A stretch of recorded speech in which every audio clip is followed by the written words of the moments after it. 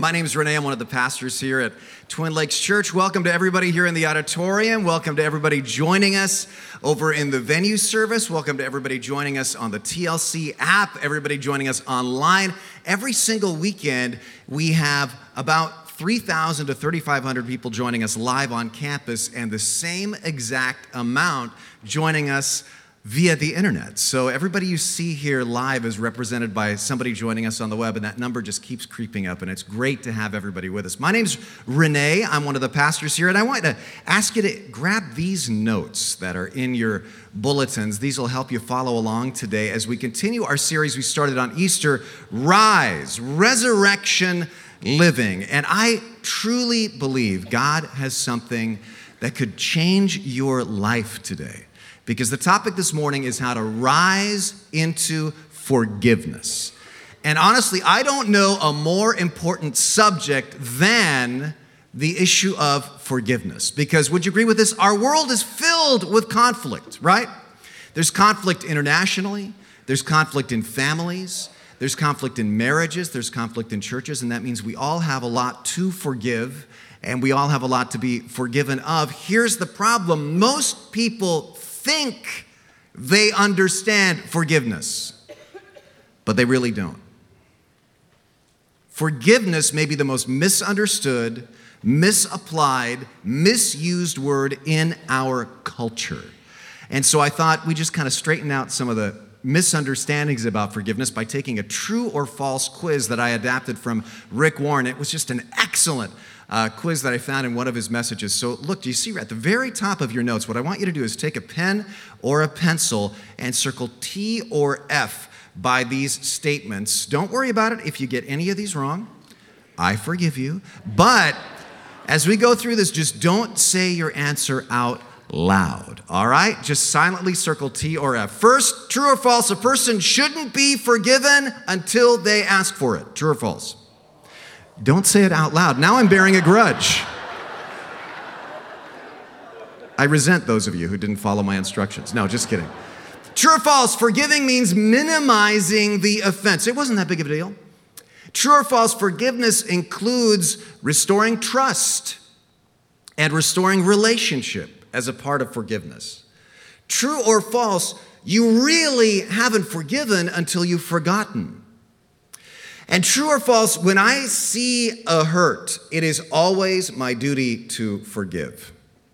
Now, this may surprise you, but when you read the Bible and you see what God has to say about forgiveness, you discover that all 5 of these statements are false.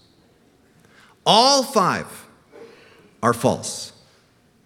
How can I say that? Well, today I want to look at, according to the Bible, what real forgiveness is not, and then what real forgiveness is. And I'm going to tell a story about something I really grappled with when it came to forgiving somebody in my life. And then toward the end, you're going to see a video of one of the most profound examples of forgiveness that I have ever seen. So first, how can I say all 5 of these are false? Let's look at what forgiveness is not. First, it isn't conditional. You offer it to somebody whether they ask for it or not. They don't earn it. They don't deserve it. They don't have to bargain for it. Forgiveness isn't based on a promise to never do it again. When you think, I'll forgive them as long as that is not forgiveness. How do I know? Well, in Mark 11, Jesus said, and when you stand praying, in other words, there you are in the temple in your place of worship, in our case in church, if you hold anything against anyone, forgive him. And he didn't say, if they ask for it. Next, it isn't minimizing the offense. Forgiveness isn't pretending you weren't hurt. A lot of people think that. If I forgive, I have to pretend I wasn't hurt. I have to go, oh, no, it really wasn't that big of a deal, when it really was a big deal.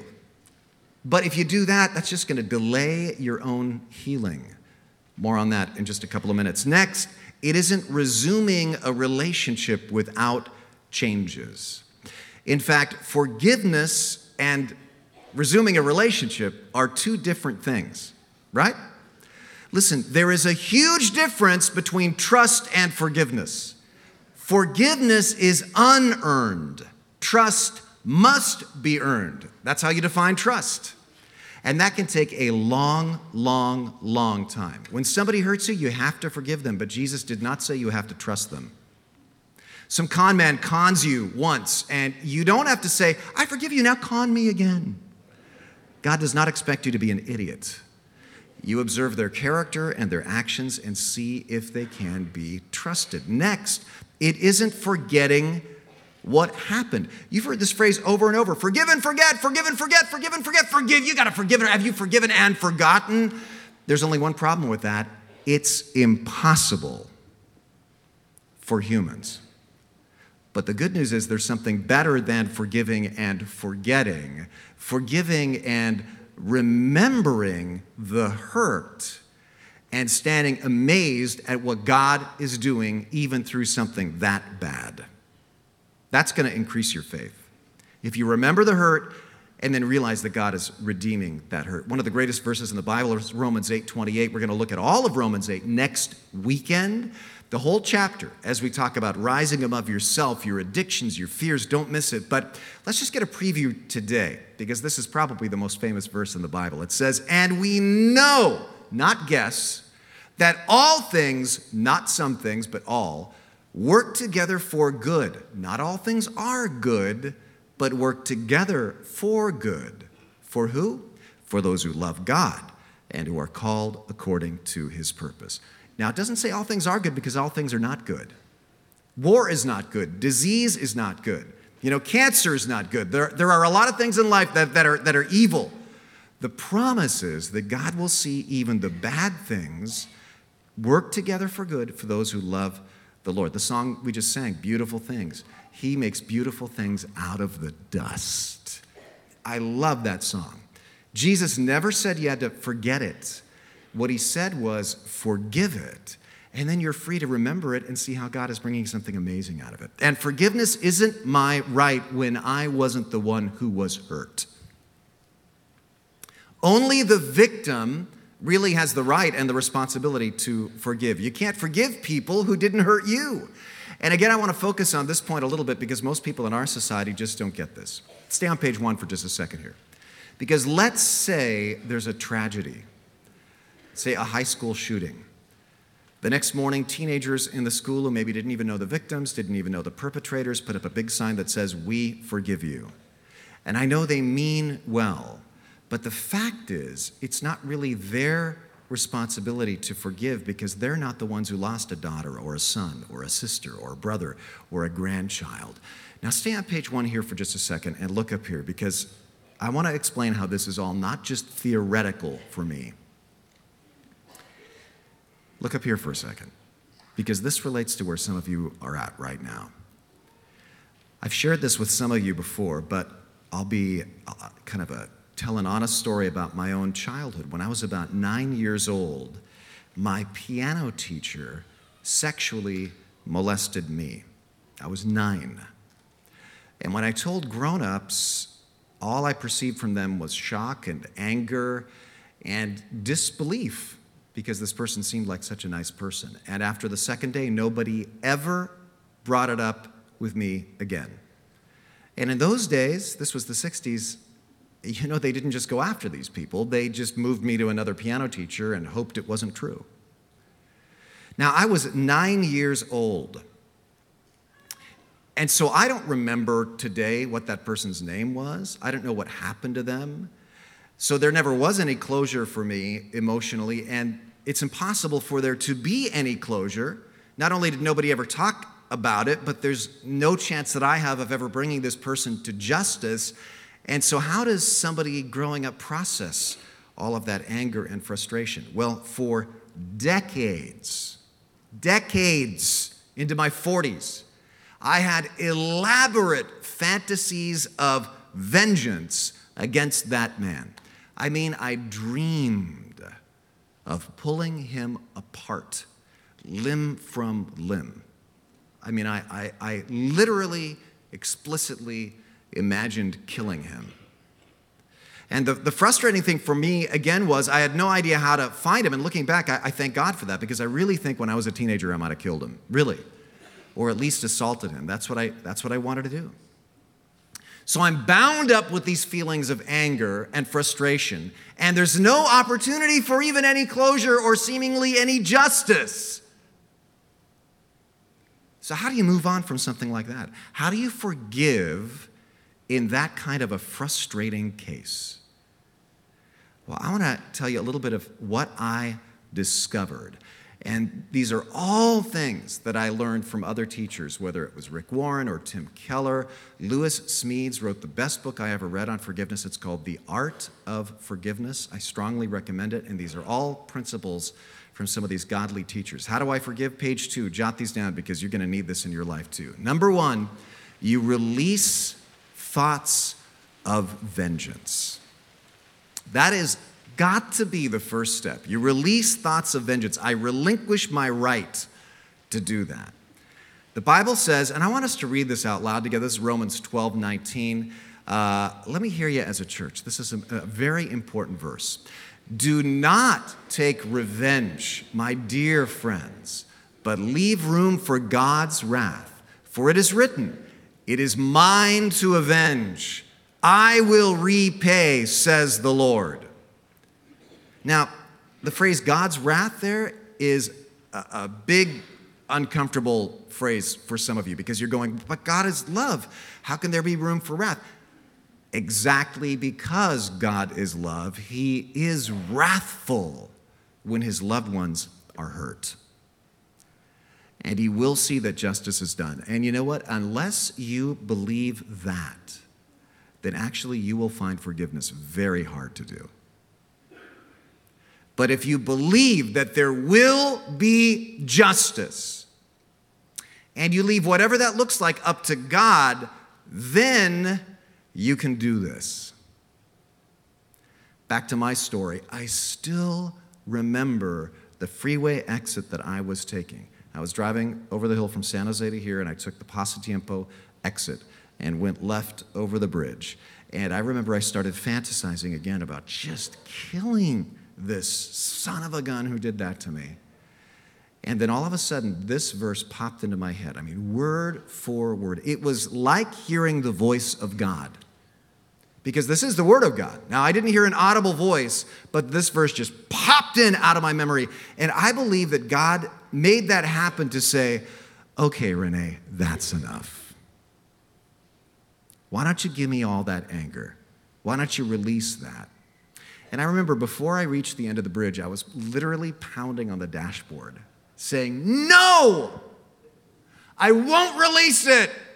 I won't do it. This is my right to be mad at him. And it's as if I heard God say, it is your right. This horrible thing was done to you, but I'm asking you to relinquish your right. And then I said, God, I can't do it. I've tried to forgive over the years. I can't do it. And it's as if I heard God say, I know you can't, but I'll help you if you release it. And then finally, I just kind of breathed out one word, okay. And a feeling of release just washed over me. Actually, you know what it was? It was a feeling of a weight leaving my shoulders. I didn't even know how much weight I've been carrying. Until finally I said, okay, and then the weight was gone, and I just felt like I was floating. And by the end of that short trip down the road to our house, I was just crying tears of relief. Now, there's more to the story, but first let me just say, some of you are going, well, you were kind of an intense case, Renee. You know, maybe you see the word avenge here in this verse, and you think, well, I don't want to avenge, you know. I was hurt, but I don't want to kill them like you did, Pastor. You know? So let's explore what this can mean in real life today. It could literally mean planning vengeance and pain, but it could also be gossiping and warning people. You know, this can be a disguise for vengeance. I don't really want to say anything bad about anybody, but, you know, you really should know what they're like. I'm just kind of warning you, you know, undercutting their relationships. It also could be punishing by cutting and controlling and demanding. You make life miserable for them by cutting them down all the time if there's somebody that you live with or see all the time. Or you're so controlling and so demanding that you make them crazy. It's very easy to drop into that pattern, even subconsciously, because by undercutting them and controlling them and demanding all the time, you're kind of getting your pound of flesh. But it's never enough. Or avenging could be replaying the hurt to keep it fresh in your own mind. I want to feel the pain. I want to feel the anger. Listen, take it from me. You can get addicted to bitterness. But like any other addiction, bitterness hollows you out. It hollows you out. Just like you look at somebody who's a meth addict or an alcoholic and you go, man, that person's just like a shell of who they once were. Yeah, that's exactly what this addiction does. Look at this amazing verse from Hebrews 12. Watch out that no poisonous root of bitterness grows up to trouble you, corrupting many. Circle or underline poisonous root of bitterness. When you keep thinking, I'm going to make them pay, what happens? You become harder, you become colder, you become more full of self-pity, you become angrier. You know, my wife, Lori, and I were talking just this past week, and she said, Renee, I was thinking back to how you really had kind of an anger problem at first when we moved to Santa Cruz. But I hardly see you lose your temper anymore. And I just to be clear, I was never violent with Lori or with the kids, but I would just go off in these rages about things that frustrated me at work or things frustrated me in Santa Cruz or something. I just had such a short fuse. And I started thinking about this. Why do I not have that anymore? Well, at least in part, my diminished anger, I'm sure, is due to letting this thing go that was haunting me in my heart. Because when you're rehearsing violent fantasies in your head all the time, or even nursing some smaller resentments, it is going to make you more upset and it's going to shorten your fuse. That is part of the poisonous root of bitterness. But it gets even more interesting because, get this in context, Hebrews 12 is about life in a church body. And this is about how bitterness can corrupt other people in the church. Your bitterness ends up affecting other people who didn't have anything to do with your hurt. So, are you being poisoned? Listen, some of you are allowing people who hurt you 5, 10, 20, even 30 years ago. Some of them are dead now, but you're allowing them to continue hurting you. They can't even touch you anymore, but they're hurting you because you're nursing that grudge. You're going to keep on hurting and hurting and hurting, even though that hurt was so many years ago. When you let them go, it's not for their sake. They don't deserve it. Let them go for your sake because it's poison.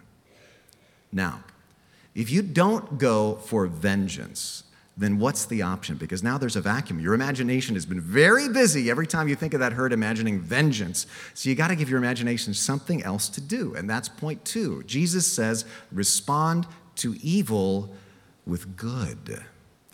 Respond to evil with good. You want to see one of the most amazing verses of the Bible? Look at Luke 6, 27 and 28. Jesus said, and you know what? Let's read this out loud together too. Let me hear you. But to you who are listening, I say, do good to those who hate you. Bless those who curse you. And pray for those who mistreat you. This might be the hardest thing that Jesus ever told us to do. Instead of revenge fantasies, you substitute praying for them, doing good for them. Why? This is so huge because this humanizes them. What I want to do is I want to keep my distance so I can villainize them. But this humanizes them. Resentment villainizes, prayer humanizes. And this is so important because you begin to see that other person not as a monster, but as somebody deeply sinful, in need of God's forgiveness, whom God can redeem. And that is such an important step to achieving forgiveness in your own life. Now, some of you are saying, but I don't want to humanize them. Because what about justice? If you forgive the person who did something to you, does that mean he goes off scot-free? Like, Renee, if you knew who he was and you pressed charges against the guy that did that to you, are you saying you'd be unforgiving? No.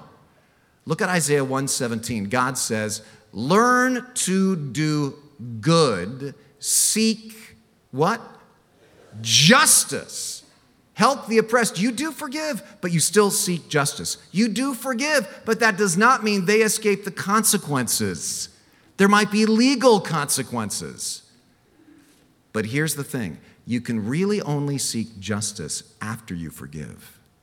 Because before that, you're probably not seeking justice. You're seeking vengeance. You say, I just want to keep them accountable for what they did. But really what you want to do is hurt them. Are you seeking justice or do you want to hurt them? When you release your desire to hurt them, then you can really seek justice, because justice is about doing what's best for them, maybe protecting them from themselves, protecting other people from them, hoping for healing and true reconciliation. You can only seek that when you're seeking justice and not vengeance. So how do I let the desire for vengeance go? How do I replace it with good? There's only one way I know of. You remember how God forgave you. You remember that God forgave you. The Bible says, remember, the Lord forgave you, so you must what? Forgive others. This says, remember. When you remember what Jesus did for you, there is so much power. Just think of what Jesus did on the cross. He paid the price for every sin you have ever committed or ever will commit. He ripped up the charges against you. There is now no condemnation in Christ. Now you have a brand new lease on life. Now you are born again. Now you're cleansed. Now you have a clean slate. Now you've been adopted into his family. Now you are a co-heir with Christ. Now God sees you as pure as he sees Jesus Christ. It's remarkable what he did for us on the cross. And when you really get that, something happens. I love the way Tim Keller puts it. He says, look at this great quote. If you know God's love and forgiveness, watch this, then there is a limit to how deeply another person can hurt you. Why? He or she can't touch your real identity, wealth, and significance. Do you see that? The more you rejoice in your own forgiveness, the quicker you'll be able to forgive others, because you're rooted in emotional health and wealth. That's the kind of health and wealth I want to preach as a pastor. That spiritual, emotional health that comes from knowing who you are in Christ. Don't you love that? But here's my question. Do you know that you have received all of this? Do you really know that God has forgiven you, wholly forgiven you? Do you know that for sure? Because if you don't, you are going to hold it over other people and kind of hold those grudges against them. Because inside you'll be thinking to yourself, I don't feel at peace, so I don't want them to feel at peace either. Some of you, the most difficult person to forgive in your life is yourself. And so in just a few minutes at the end of the service, we're going to do something a little bit different. I'm going to pray a prayer where you just, if this is your heart, you can say, God, I receive your forgiveness into my life. And during the final song, the Stephen ministers are going to be up front, not just at the end of the service, but during the song. Because if you want somebody to pray with to receive Christ or about some forgiveness issue in your life, you're going to have a chance to do that. Because when you experience grace, something amazing happens. You become gracious. But watch this. What Jesus did when he died on the cross and rose again was way more than pay for your sins. And this is what a lot of Christians miss. And this is what this whole series is about. He rose to give you power. Remember when I was in the car and I said, God, I cannot do it. You are asking the impossible. I cannot forgive that. And God said, I felt like God said to me, you're right, you can't, so I'm going to give you the power to do it. And he will, because you have resurrection power in you. Here's the thing, God always gives you the power that you need to do whatever it is he wants you to do, always. And really it's a matter of you just don't want to do what he's asking you to do, because he always gives you the power to do it. Now, even though he gives you the power to do it, that does not mean it happens instantly. I mean, God, through his power, grows a redwood tree, but it doesn't grow instantly, right? It's still incremental growth, even though it turns into this amazing thing. Same thing with forgiveness. And so step 4 is repeat these steps as long as necessary. And this is really important. Every time you remember how they hurt you, the pain comes back. You release your vengeance, you respond with good, you remember how God forgave you, and you do this over and over. The Bible says one time, do you remember this verse? Peter says, Lord, how often should I forgive somebody who sins against me? 7 times? No, Jesus replied, 70 times 7. Now, Jesus might have been talking about 490 different offenses, but you can read this the other way. That he's saying to Peter, you need to forgive that person who has done that against you 490 times for that same thing. Because the principle applies the same way. And in my experience, sometimes it takes about 490 times.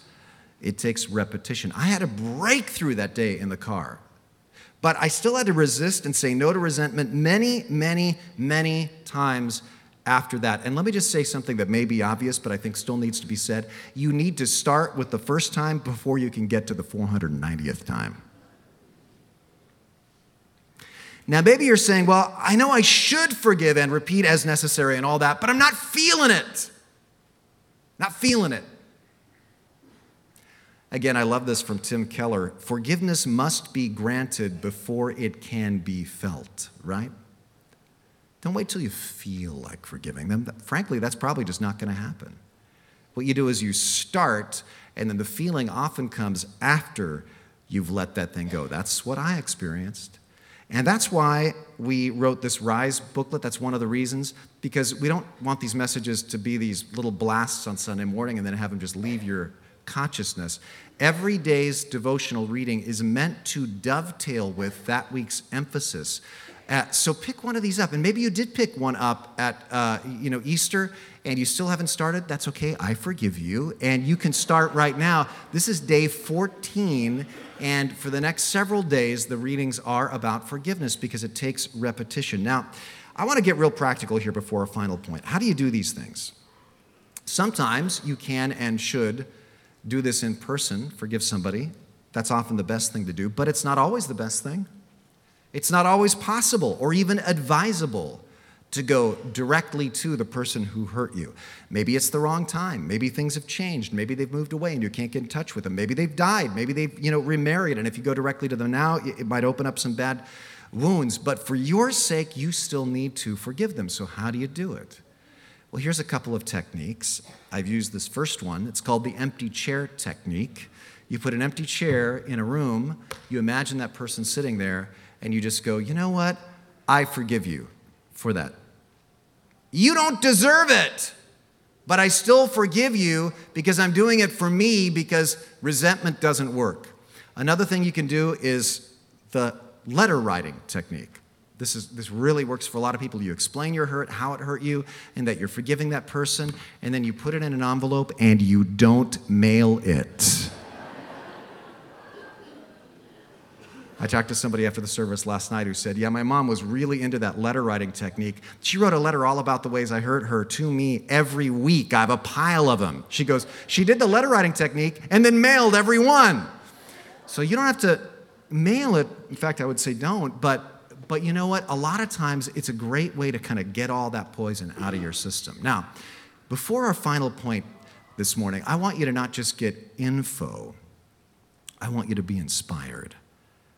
One of the greatest stories of forgiveness I have ever heard is about two people here at TLC. Watch this video.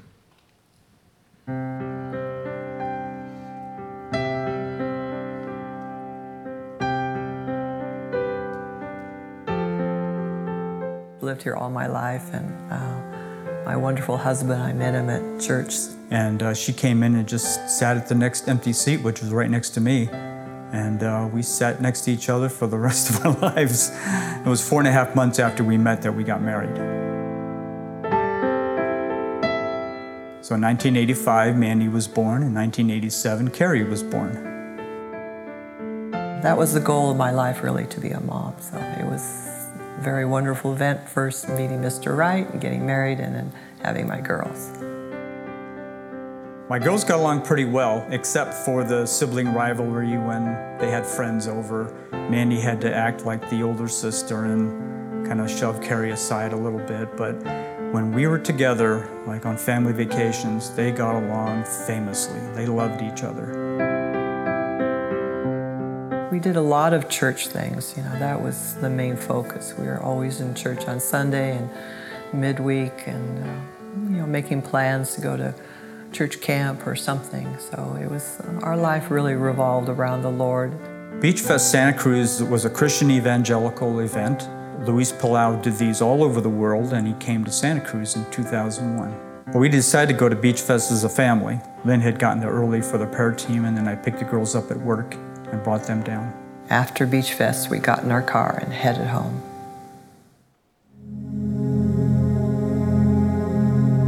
We got plowed into on the left side of our minivan by an SUV traveling about 50 miles an hour. She was drunk and on drugs.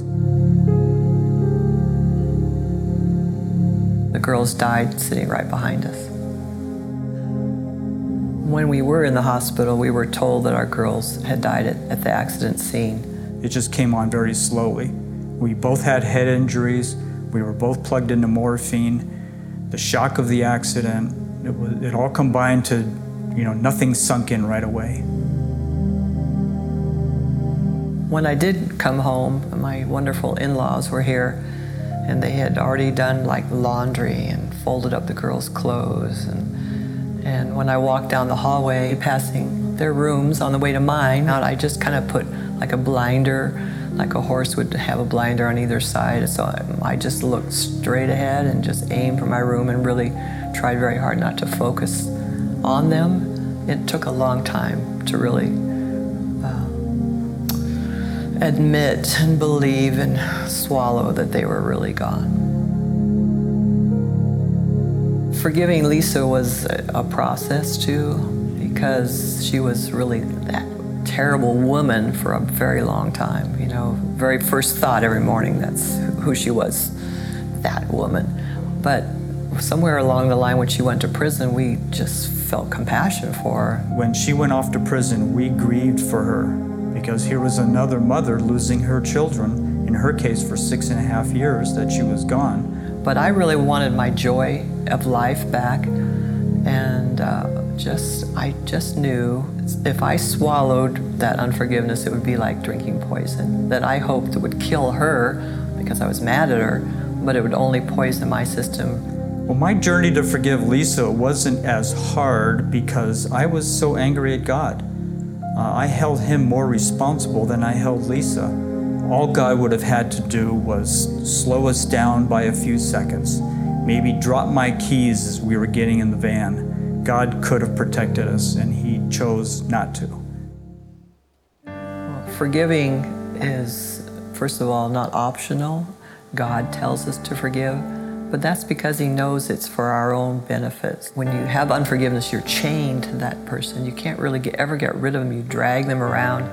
And I think we all know people that rehearse and rehearse and rehearse bitterness, and that's no way to live. It does not absolve the other person. It doesn't mean we forget about what happened. It doesn't mean the pain goes away. It just means that we disconnect ourselves from that person emotionally. Forgiveness brings a lot of freedom. There are a lot of physical issues that go along with unforgiveness, just the bitterness and the tension of holding on to something. Forgiveness is releasing that bitterness. I would tell anybody that needs to forgive to be gentle on themselves, to take time. It's a process, but then seek somebody that can help you, somebody to walk alongside you when you're going through heavy stuff. My journey to forgiveness was helped along by digging into the Word. I read through the New Testament over and over and over, and God really softened my heart in reading His Word. Lisa and I now speak together, sharing our story of forgiveness and love. I get to advise her and encourage her and love her, and that is the blessing for me, loving Lisa. Isn't that a powerful story of forgiveness? Now, that's not the whole story. Dan and Lynn just wrote a little book called Not Wasted. And if you want to know some of their thoughts and some of the rest of the story, this is a great book. It literally just came out yesterday. And they have some of them at a table. If you want to meet them, talk with them after the service, maybe share some of your own thoughts, I'd encourage you to pick one of these up.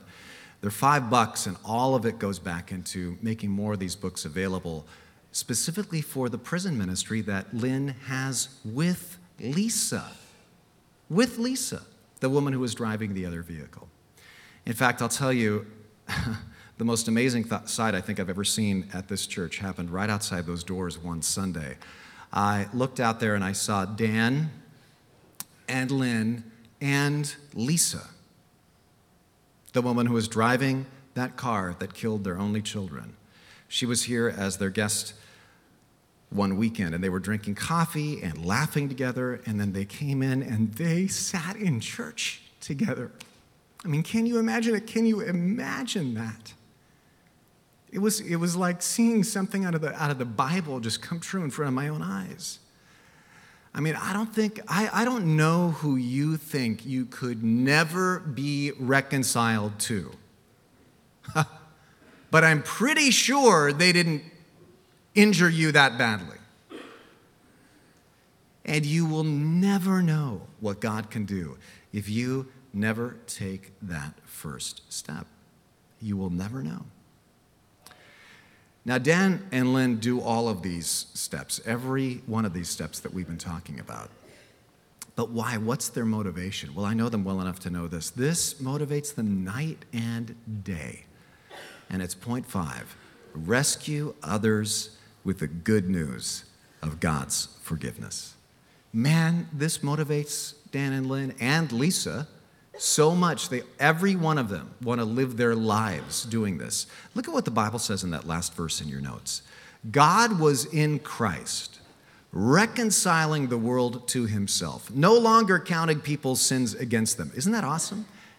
And he gave us this wonderful message of reconciliation. So we are Christ's ambassadors.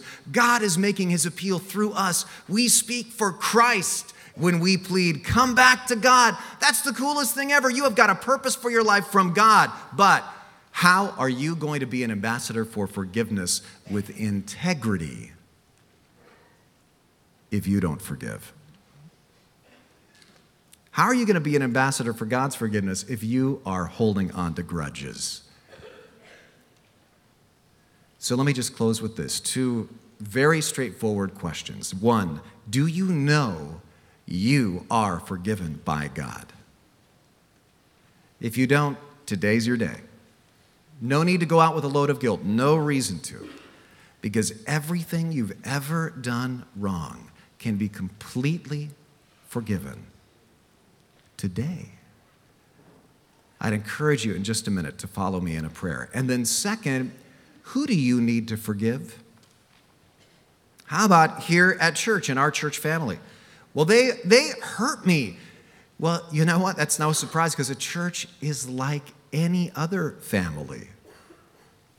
There's good times, but we also hurt each other, sometimes intentionally, sometimes unintentionally, sometimes there's a mix. But do you want to share the good news of God's gospel with real integrity and real power? Then you need to forgive. I'm going to ask you to do something. Would you stand with me for closing prayer? Let's stand together.